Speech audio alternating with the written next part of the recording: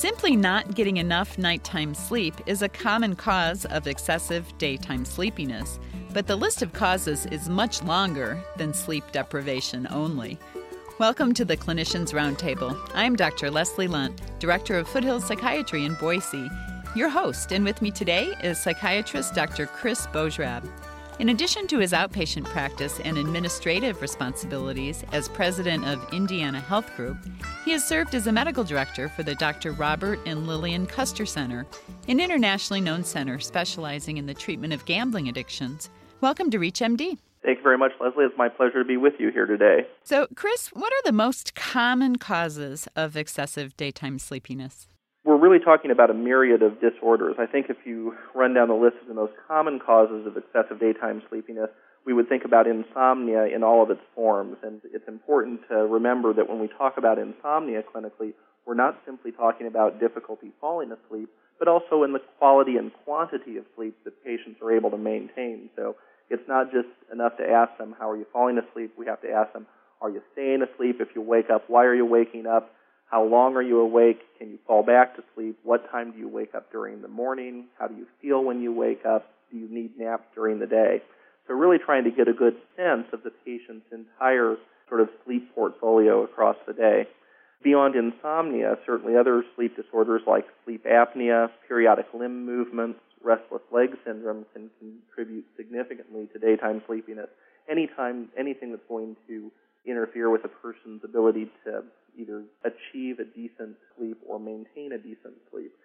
Certainly we are often to blame as healthcare providers. There are a number of iatrogenic causes of excessive daytime sleepiness, such as the medications that we provide to patients, or when we have patients who are being treated for cancers and are going through radiation therapy or chemotherapy. This can take a significant toll on a person's daytime level of energy and the degree of sleepiness that they have. There are also a variety of very common medical conditions that have excessive daytime sleepiness as a very common symptom, things such as anemia and thyroid disease.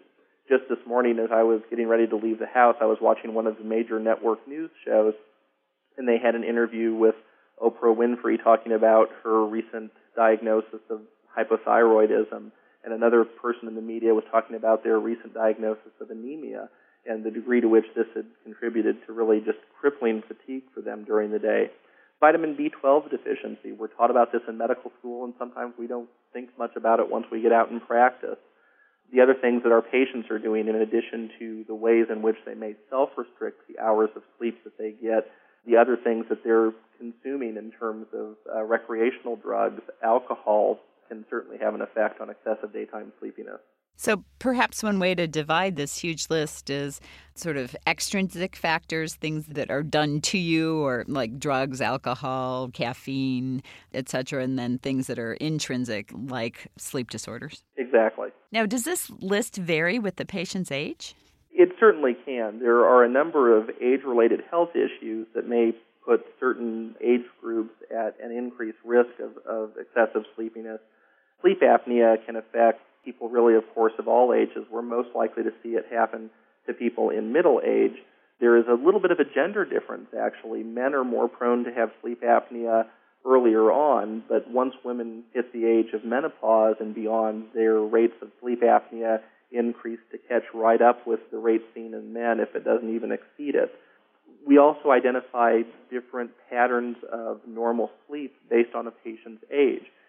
Younger patients will often have this phase delay syndrome. So our teenagers who want to stay up late and be up late and then sleep in later in the morning, that is actually a reflection of their normal circadian rhythms, which is a little bit different than those of young adults. On the flip side, as we joke about our parents, napping excessively and going to bed much earlier and wanting to eat dinner at 4 or 5, go to bed at 8 or 9 o'clock, and then waking up at 5 or 6 o'clock in the morning, that is also actually a reflection of their normal circadian rhythms. So there are some differences that are predicated on age. Issues such as restless leg syndrome can actually be seen sometimes in children and adolescents, more commonly diagnosed in adults. Also, as we age, we increase our risk factors for things that directly contribute to our sleep, such as risk for OSA. As we enter the workforce, if we're working a non-traditional shift, we can certainly be vulnerable to shift work sleep disorder. And grow older and accumulate more medical comorbidities, that can certainly increase our risk or our vulnerability to excessive daytime sleepiness. So I like to eat dinner at 5 and go to bed at 9. Am I an old person? Leslie, I would never say such a thing about you. Yikes, that was a little scary, Chris. Well, we'll write that off as a fact of your extensive traveling and lecture work and jutting across so many time zones. That's so we'll right. I give you really a pass have on that. shift work sleep disorder. I'm not old. Exactly. So actually, that's an important point. Let's talk a little bit more about lifestyle sorts of issues. You know, some people just think that this is a problem of our 24/7 go, go, go crazy lifestyle. But it sounds like it can be certainly more than that. It really can be. Now, certainly it's the case that we probably as a nation are sleeping fewer hours than we did 100 years ago. And this is predicated largely upon changes in technology and lifestyle. You know, prior to the invention of electricity or the widespread use of electricity as a light source or even gas, we generally rose when the sun came up and went to bed shortly after it went down. So people on average tended to sleep more hours. These days we have a greater ability to affect our environment and sort of mess with nature's natural rhythms for us. So I think it's true that we are sleeping less as a nation. We also, I think, tend to overestimate our ability to function adequately on a small amount of sleep. Most studies would suggest that the majority of patients really do function best when they've had 6 to 8 hours of sleep per night. There is about 10% of the population that is categorized as short sleepers who really do seem to function very well on 4 hours of sleep, and roughly about 10% of the population that may be long sleepers where they really need closer to 10 hours of sleep to function adequately. But for the most part, the bulk of the population should be getting 6, 7, 8 hours of sleep per night. Just to show you how timely this topic is, just this morning also on a different news channel, I saw a reference to a study that stated the average American probably overestimates the amount of sleep that they actually receive by about 20 to 30%. So, again, we're really not very good judges of the quality, to say nothing of the quantity of our own sleep. Yeah, boy, no kidding. You're obviously not excessively sleepy, Chris. You've been able to watch TV this morning. Exactly. Now, I just read, too, that still Americans work more than any other culture on the planet, even Japan, that we work more hours and take less vacation than any other country. So I wonder if people feel almost that this is kind of a necessary thing to keep their job and keep up with the Joneses. You know, I think so. If you look at the demographics of the country, if you look at the number of households where we have two-income families and the number of hours being worked, and at the same time, if we look at what our children are involved in these days compared to when you and I were younger, I recall being younger playing Little League baseball or maybe playing football, but certainly my friends and I weren't involved in multiple sports at the same time consistently throughout the year the way our children are today. So in addition to balancing our own personal lives and our work lives, we're also trying to play shuttle service for our kids, running them around to all these things, and then starting them on that path of busy, busy, busy, push, push, push, go, go, go. So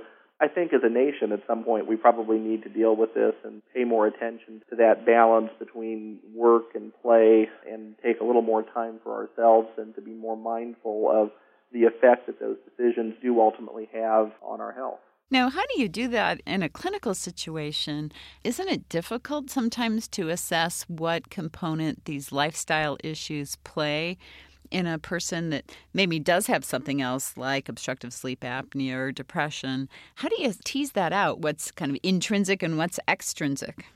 You know, like with so many areas of medicine, it probably gets back to our roots. So despite the wonderful technology that we have access to, I think probably the most critical thing for us to do is to listen, to take a good history like we were all trained to do in medical school.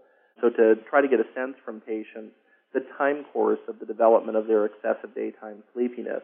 If a person had been a shift worker and that didn't seem to in and of itself cause them to have excessive daytime sleepiness, but once they had gained some weight and then maybe their spouse noticed that they were snoring more, that's a patient for whom the obstructive sleep apnea may contribute more to their excessive daytime sleepiness.